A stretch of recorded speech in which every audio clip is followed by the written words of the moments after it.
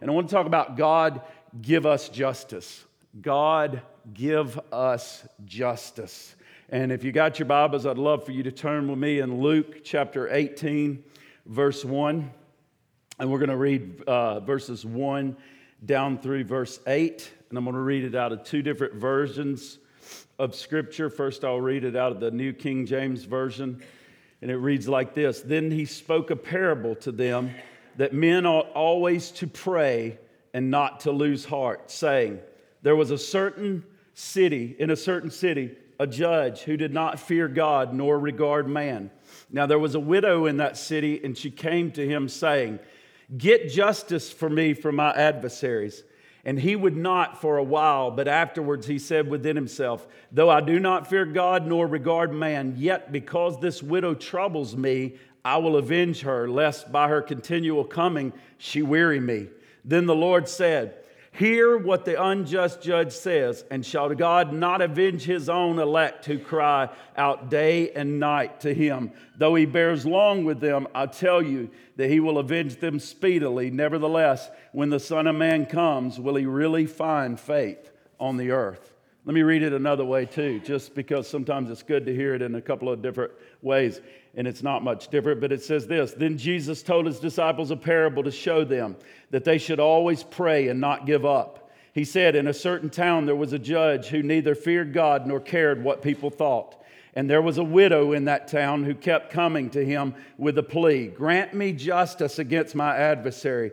For some time he refused, but finally he said to himself, even though I don't fear God or care what people think, yet because this widow keeps bothering me, I will see that she gets justice so that she won't eventually come and attack me.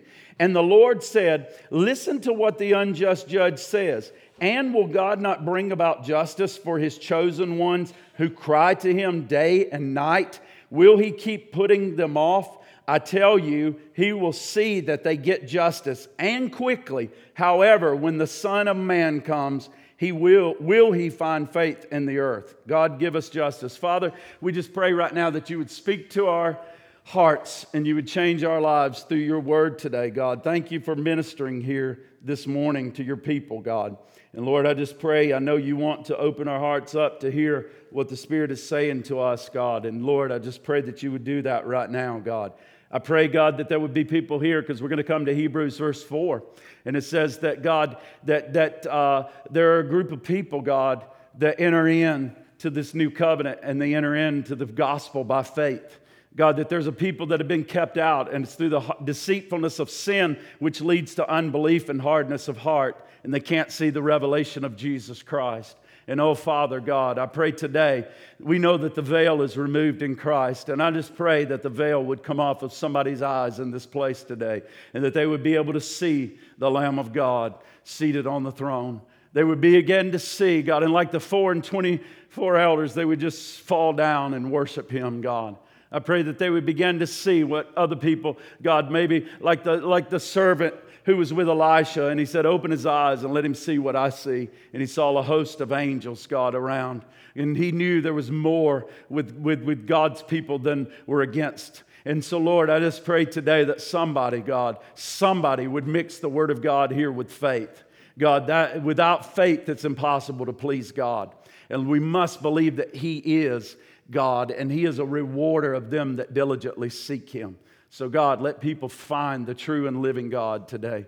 And Lord, let them know your truth, Father. And when you come, I pray, God, that we will be a people of prayer. We will be a people who seek your face. We will be a people who are ready when you come. We'll be a people who are crying out, God, for justice in the earth, God, when you come.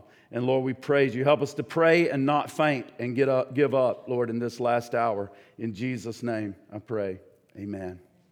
Hallelujah. Yesterday, I had a friend visit me, and actually, it was quite an enjoyable visit, and I noticed a change in this person, and we talked, and we just enjoyed it. I hope there's a change in my life. I think we've all had changes going on in the last couple of years with what we've all been going through, and And I normally do more talking than I do listening, so it's hard for people to get words in edgewise. But I began to listen because I was intrigued by what this person was sharing and talking about. And he was talking about how the events of this world have really impacted his heart.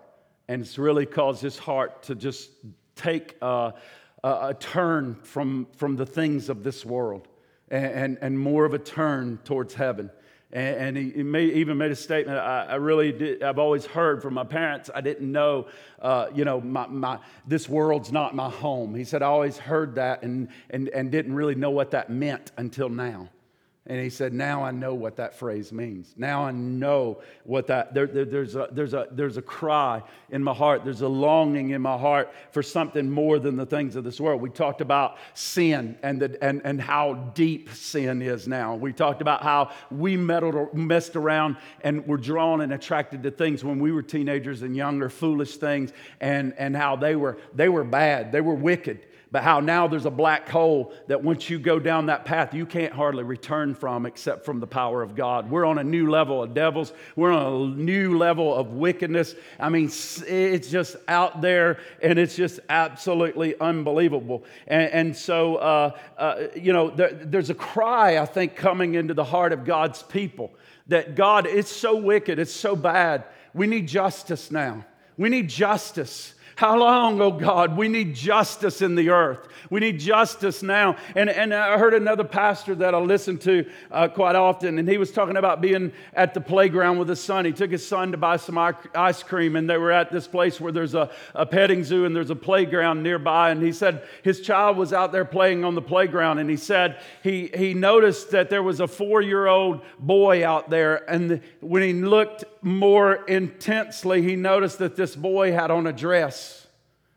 And he said his heart just was broken just because he watched this. It was clearly a boy that this mom had. He watched this entire event. He's nervously watching because he's thinking, what if my son goes up to him and says something? What kind of conflict is this going to cause? And he began to just think about this, about a mother there who doesn't realize she's teaching her son to reject his own body.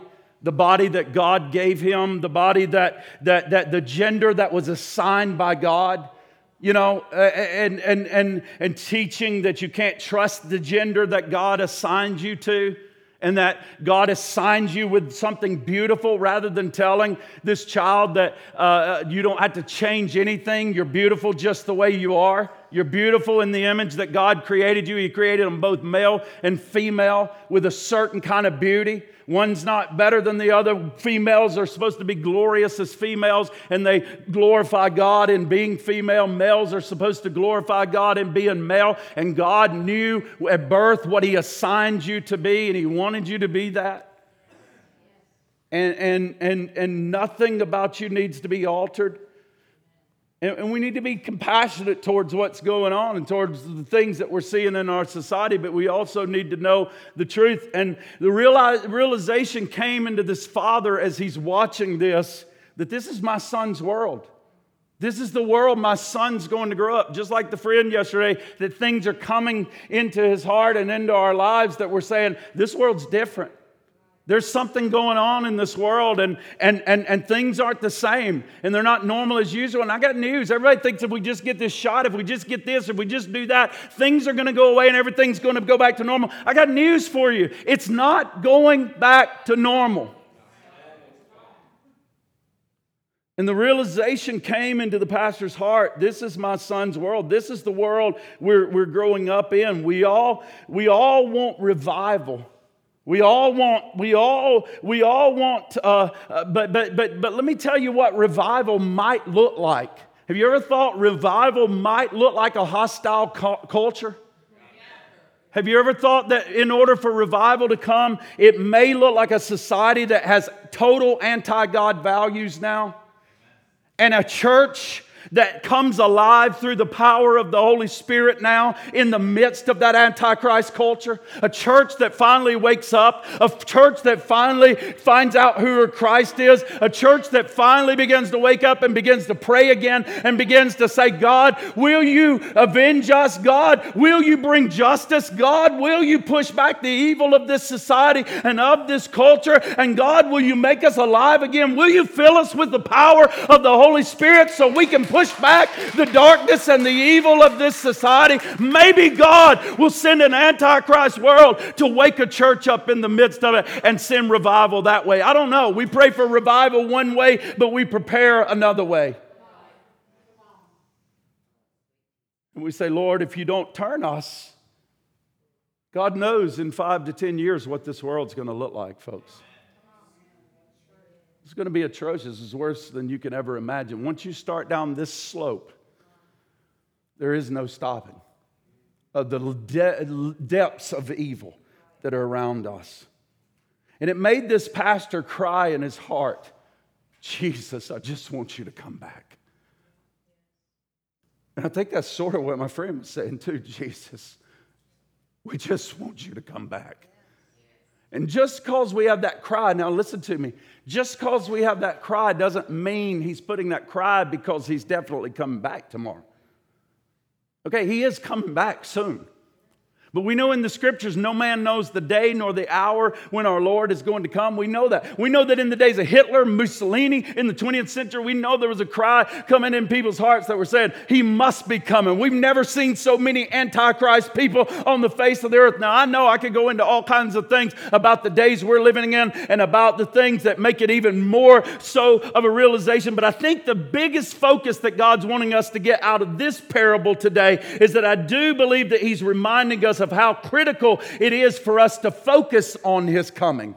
I believe that's what he's wanting us out of this parable, is to get your mind focused on the fact that he is coming. And then he wants us to understand what it's going to be like when he does come and what it's going to be, how he wants us to prepare for his coming and what lies ahead. So that's what I want us to focus on this morning. If you go back to Luke chapter 17 and you read chapter 17 and 18, which I would advise you to do this week, if you go back there and read Luke 17, you'll realize Jesus is talking about the end of the age here. And that's where he comes into this parable. He's talking about how it's going to be at the end of time and at the end of the age. And he basically is saying, it ain't a pretty picture.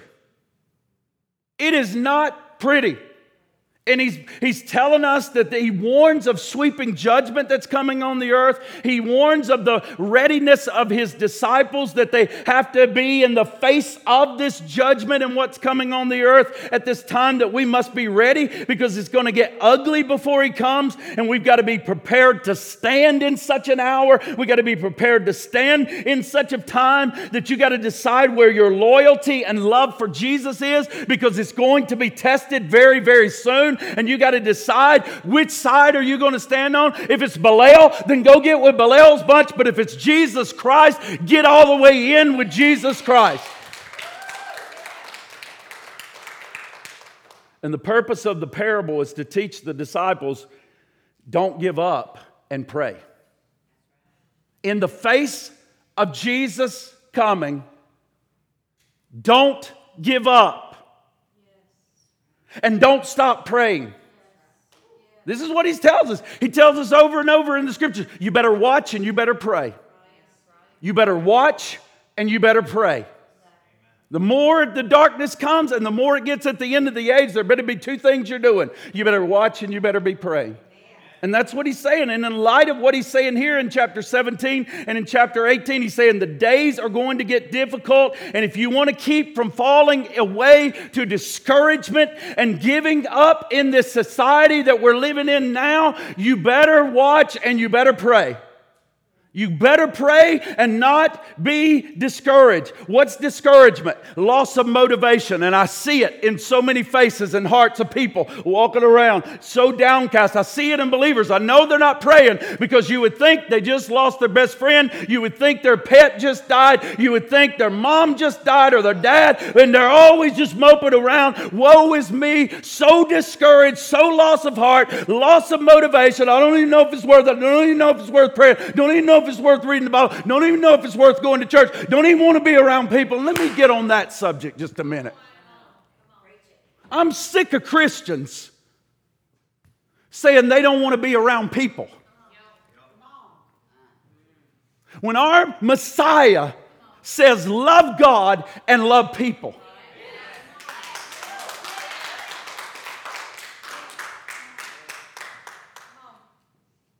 We have created a generation that is so fragile. You can't tell them anything. They walk on eggshells, and we've got parents protecting them to the core because we won't let them grow up. And we won't let them face a hard time. Well, I got news. The world's fixing to cause us to face a hard time, and we better grow up. I'm serious, folks. When you can't even drive on the freeway, how are you going to stand to ISIS? When you can't even let your child do a dish in the dishwasher, how are they going to stand up and stand up for Jesus Christ in the days ahead? It's time to push some people out of the nest and let them fall, let them falter, let them go through hard times so they can grow up. Preach, Brad. Maybe half the church gone next week, but I'll have it off my conscience. I'm not saying be mean. I'm not saying not be sensitive. I'm not saying not have support. But it's time to grow up. It's time to grow up. We don't stay children until we're 20, 30, 40, 50, 60, 70, and 80. We grow up. We grow up. We do difficult things. We go through hard things. That's what the Lord is putting us through here. He's putting us into wilderness. He's putting us into tests so that our faith can be built. We can be made stronger. We can grow up. That's why we have pastors and prophets and apostles and teachers so that we can have the perfecting and the maturing of the saints till we all grow up together in the maturity of the Lord. Amen? Now you do it in love. Not talking about abuse. You do it in love. But folks, we have got to quit coddling this generation. Yes.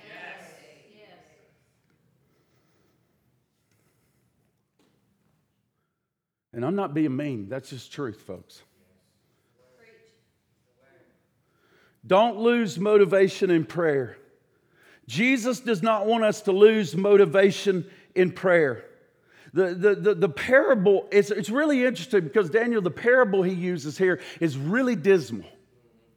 It's really kind of strange that he would use this parable like this. It's kind of funny that when you're going to try to motivate people, Amber, to not give up praying, you give them the most dismal parable that you could in the Bible. But it's actually really a Jewish type thing that he's doing here. He's actually giving them this this kind of, I'll find it in a minute of what it's actually called, but it's actually it's used in storytelling in Judaism and in Jewish storytelling often, where they paint the worst picture and then they paint you the other side of where God comes through or somebody comes through. So they give you this very bleak picture and then the other side of where it comes through. And that's what he's kind of doing here. And it's really kind of glass half full empty, because listen to what he says in verse 2. The first character that we meet is the villain. And it says this: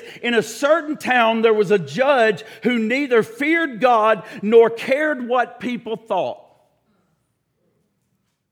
Now, you're trying to motivate people to pray, and you got people now, it said there's a judge here in a certain town who neither feared God nor cared what people thought.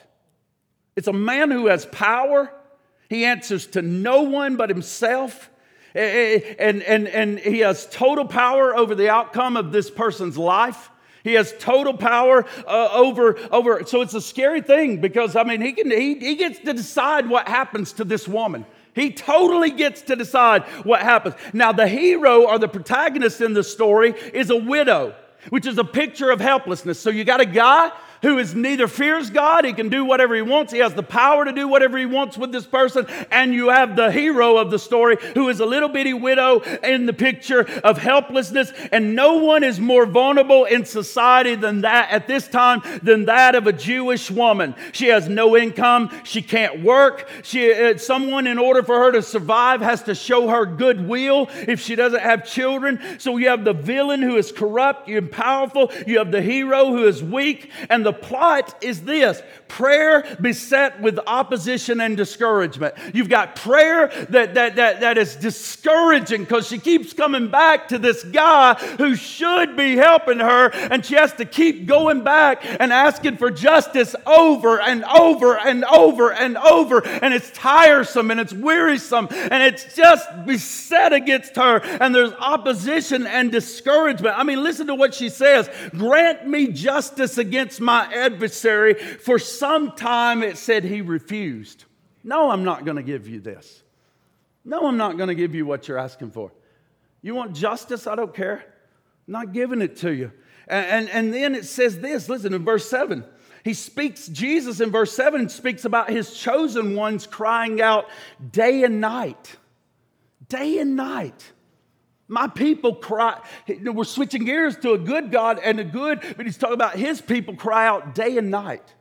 Day and night. Are you crying out day and night for this, for the justice of this world, for the justice that's going on around us? And so Jesus is painting this picture of discouragement, this painting of a really dismal picture of what prayer feels like. Listen, I understand. Caleb got up here. I couldn't believe what he was sharing at the beginning when he started talking about how dismal his prayer, how he hadn't wanted to pray. I'm like, preach, brother. Tell me the answer, because I'm struggling as well. And then secretly, I know I'm about to preach on this very subject that's going on. And it's hard. Prayer is hard. It's one of the hardest things we'll do. The flesh recoils at it and hates it. And he says the plot is the prayer beset by opposition and discouragement. And so he pleads in this story, and it goes unheard of. The pleads go unheard of. There is delayed answer that's going on. And as I said, that typical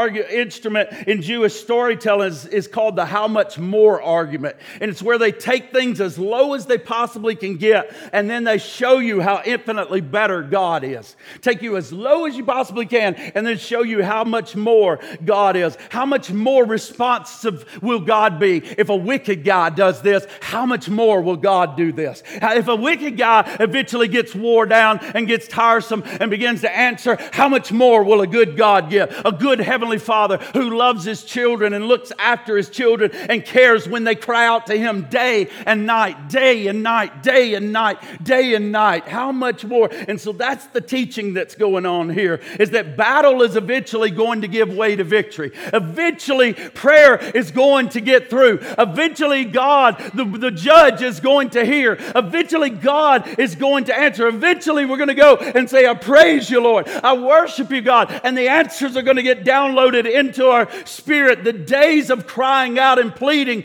the Bible says, it doesn't just stay that way. If an uncaring judge is willing to answer this widow's cry because of her persistent coming, how much more, the writer is trying to get into us, will your Heavenly Father, the one who died for you, the one who loves you, the one whose ear is never closed to the cry of the righteous, how much more will this judge answer you if you cry day and night, and if you pray and do not faint?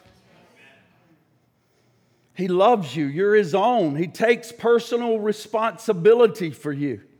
And the whole rest of the parable, the whole parable, BJ, rests on the character of God. The reason we keep going and praying, the reason we keep crying out to God, which we'll be having a corporate prayer next Monday night, and we'll probably take this and use it. The reason we cry for justice is because the character of God, we know the character of God. We know the one we're praying to. The reason Caleb didn't get up is because he began to be reminded about the character of God. He heard a preacher say, remind yourself about this God. Oh God, you're wonderful. Oh God, you're kind. Oh God, your ear is open to the cry of the... Oh yes, I forgot this. I was discouraged. I began to think you're not like this, but you are like this. And oh God, my faith is rising and I'm going to pray to you. I'm not going to faint. I'm not going to give up because your character is good, and the goodness of God is why disciples never give in to discouragement. And it's the reason why you keep praying, because we say, oh, how He loves you and me.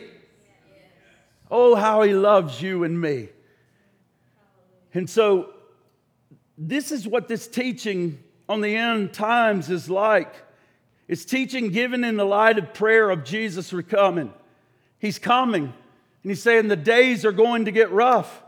And He's just saying the disciples cannot become lazy and cannot become discouraged in praying for Him to come back. So the question becomes, what are we actually praying for? What exactly is it that we are praying for?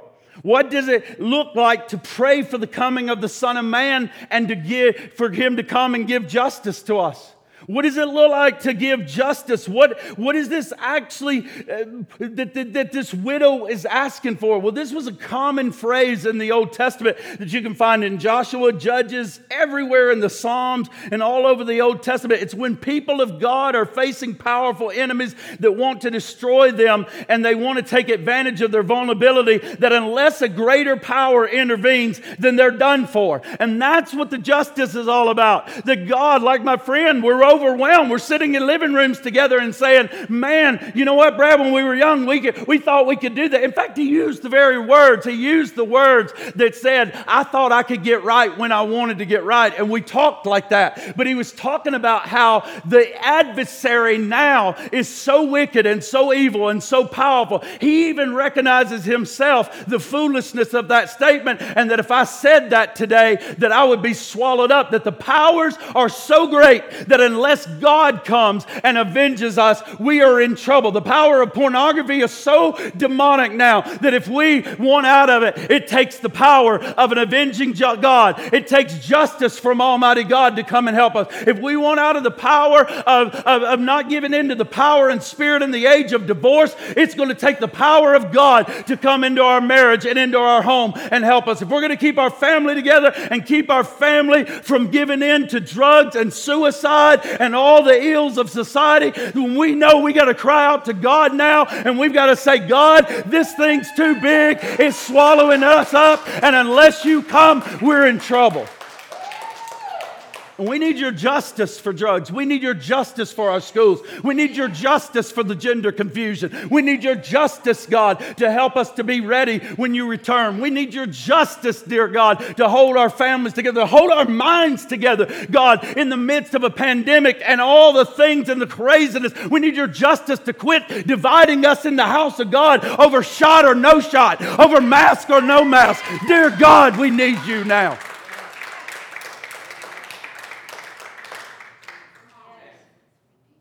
Hallelujah.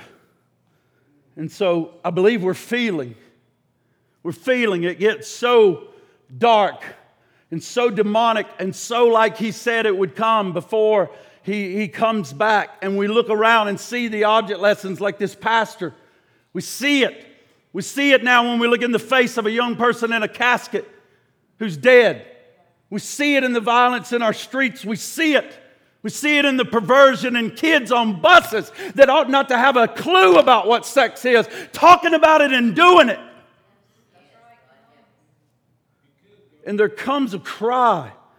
There comes a cry into our heart like this widow. I hope if you don't faint and give up, there comes a cry that keeps going to the judge and crying day and night. Dear God, this is bigger than us. Dear God, bring justice for our schools. Dear God, bring justice for our businesses. They can't even think anymore. They think they're the police of morality. Dear God, help us. And the church is silent, and the church is asleep, and the church is dead. Dear God, avenge us and help us.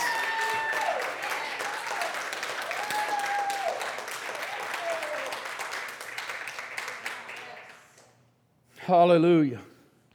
Politicians and scientists have replaced pastors. And we listen to them more than we do spiritual leaders. We care more about the outward man and the physical man than we do about the inward man. The Bible says the outward man is perishing, but the inward man should be being renewed day by day. But we're so concerned about the outward man that our inward man is perishing and dried up like a prune and afraid and terrible. And there's no life and power of God within us. My goodness, get a shot of the Word of God into you and the power of the Spirit.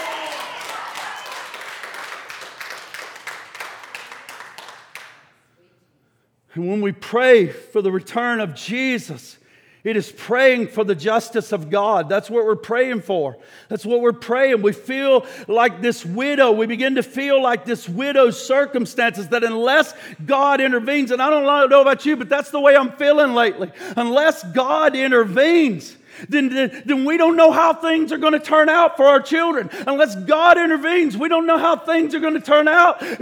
For our senior citizens, unless God intervenes, we don't know how things are going to turn out. And it makes us desperate. The times are making, or it should make us desperate. Like this woman, because she didn't see a way out, and the only thing she knew to do was to keep going to this judge every single day until she wore him down. He was the only person that had the power to do something about the injustice that was going on in the face of her adversity. And the same thing with us. Jesus says our response to anything we're facing today is not get on social media and rant and have yourself a big party, but it's to get on your knees and get into prayer.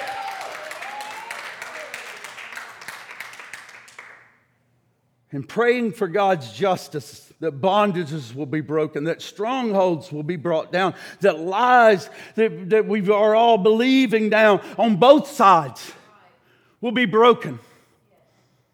Whether you're the left or the right or the center or whatever you are, we've got lies from everywhere. Lies and more lies. And confusion and darkness and division and pray. Get on your knees rather than rant, and begin to pray and begin to plead with the God who can do something about it, who can undo the lies, who can clarify the minds, who can touch our children, who can touch our bodies, who can minister healing, and pray for God's justice to come. And look what verse 7 says. And will not God bring about justice for them?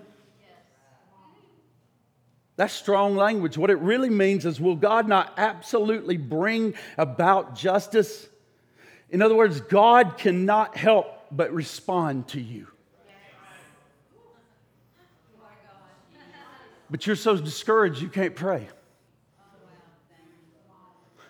Because all we do is watch television and play social media all day and games.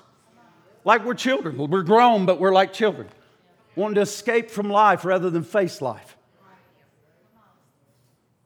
Rather than wanting to enter a battle called spiritual warfare that our God told us we would enter in, but I will clothe you with my armor. I will clothe you, and the power of my right hand has saved you. And I will give you a spirit inside of you that raised me from the dead. But we want to hide behind rocks and in caves and alone in isolation because we're scared of everything and everybody.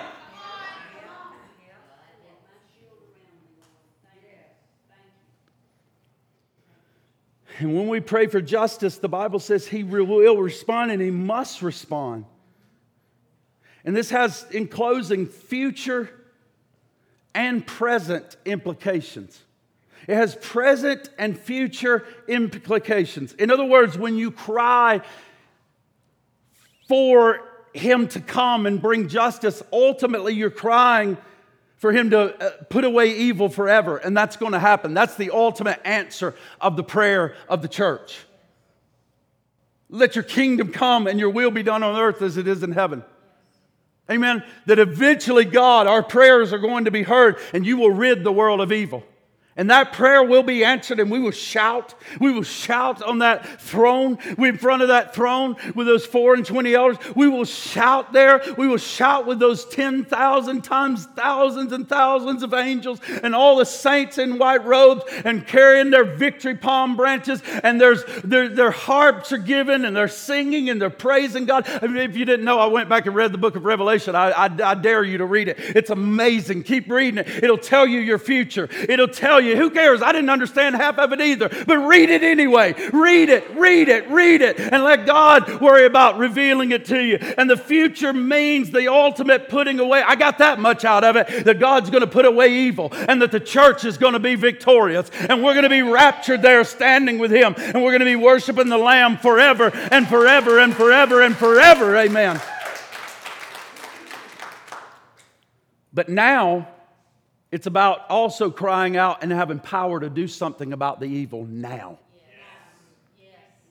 And oh, get a backbone, church. Please begin to cry out. Please get discouraged enough that you don't give up, but you begin to cry out to the God who can do something about it. The judge who does have justice, and cry out to Him day and night and ask Him to wake up a slumbering church, because Lord knows we are the only hope for the nations of the world. The church must wake up. It's not Washington. It's not the White House. It's not the Congress. It's not China. It's not Russia. It's not the UN. It's not the CDC. It's not all of these institutions you want to put your hope and your trust in. It's the only thing that's going to help us in the days ahead. It's the church of Jesus Christ to wake up, empowered by the Holy Spirit, and to be His hands and feet on this earth once again. And for Him to empower us, pray that He would empower us against the powers of darkness destroying people's lives. Pray that He would feel, this is what justice looks like. It looks like you going and saying, God, every day, wake up this church. Wake up this slumbering church. Start with Brookside Church of God. Help us, shake us, wake us up. Hey, if you want to pray for something, start with the pastor. Wake up the pastor. Wake up the slumbering pastors. Wake up the people in the pews. Wake up a slumbering church. Wake up a slumbering people. And then pray to this judge to empower us against the powers of darkness that are destroying lives. Pray Him to fill us with the authority to pray for the sick and to see them healed, that we'll lay hands on the sick and see them recover. Pray that we would see families brought back together again. We'd have the power to bring healing to families. We'd have the power to bring healing to children. We'd have had the power to bring healing as bus drivers on our buses to these children. We'd have the power to proclaim the truth no matter the cost.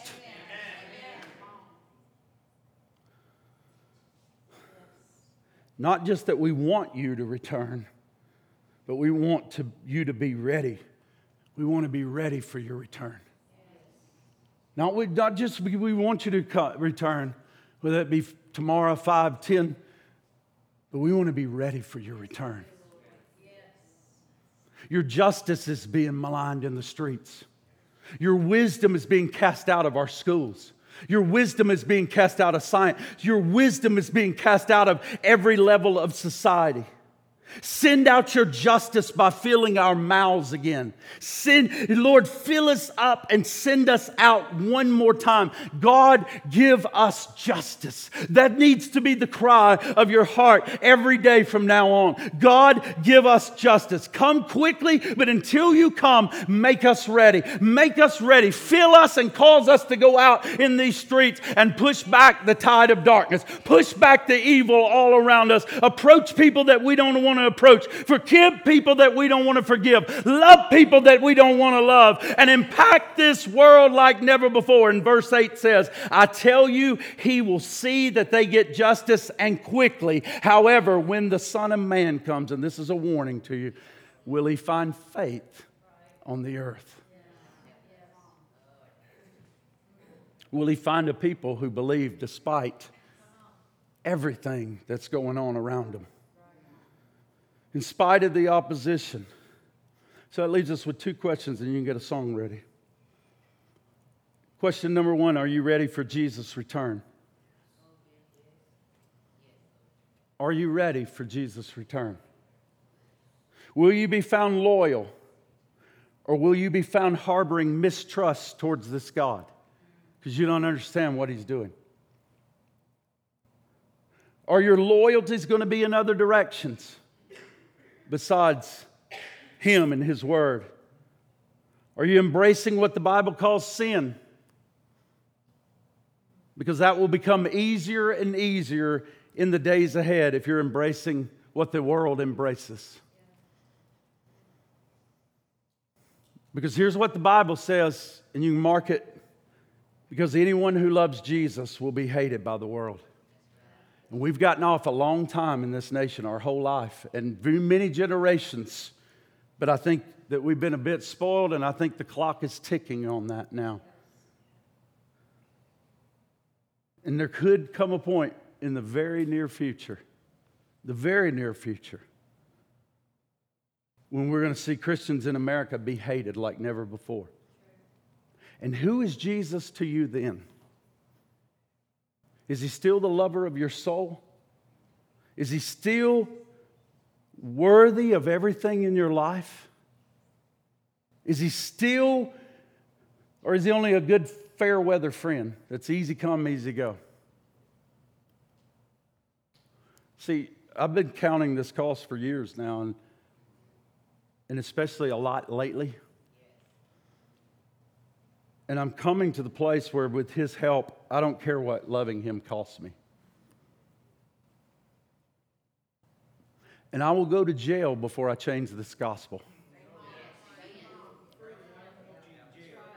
And I will let the world hate me, and I will let the world slander me before I alter this truth. And I don't care what it costs me, because He is worthy, Caleb, of it all. Because He's worthy of it all. And so I ask you the question, and I don't ask like I used to ask it. If you want Jesus, come down here and shake my hand and go back home. No, I ask in light of this. I ask in light of jail. I ask in light of hanging on a pole and being set on fire. I ask in light, I hope that doesn't happen to me nor you, but I ask it in the light anyway. Are you ready for His return? And second question is, are you praying? Are you praying for God's justice in the now and in the not yet? Because that's what we're supposed to do. Jesus, come quickly, but until you do, make us ready.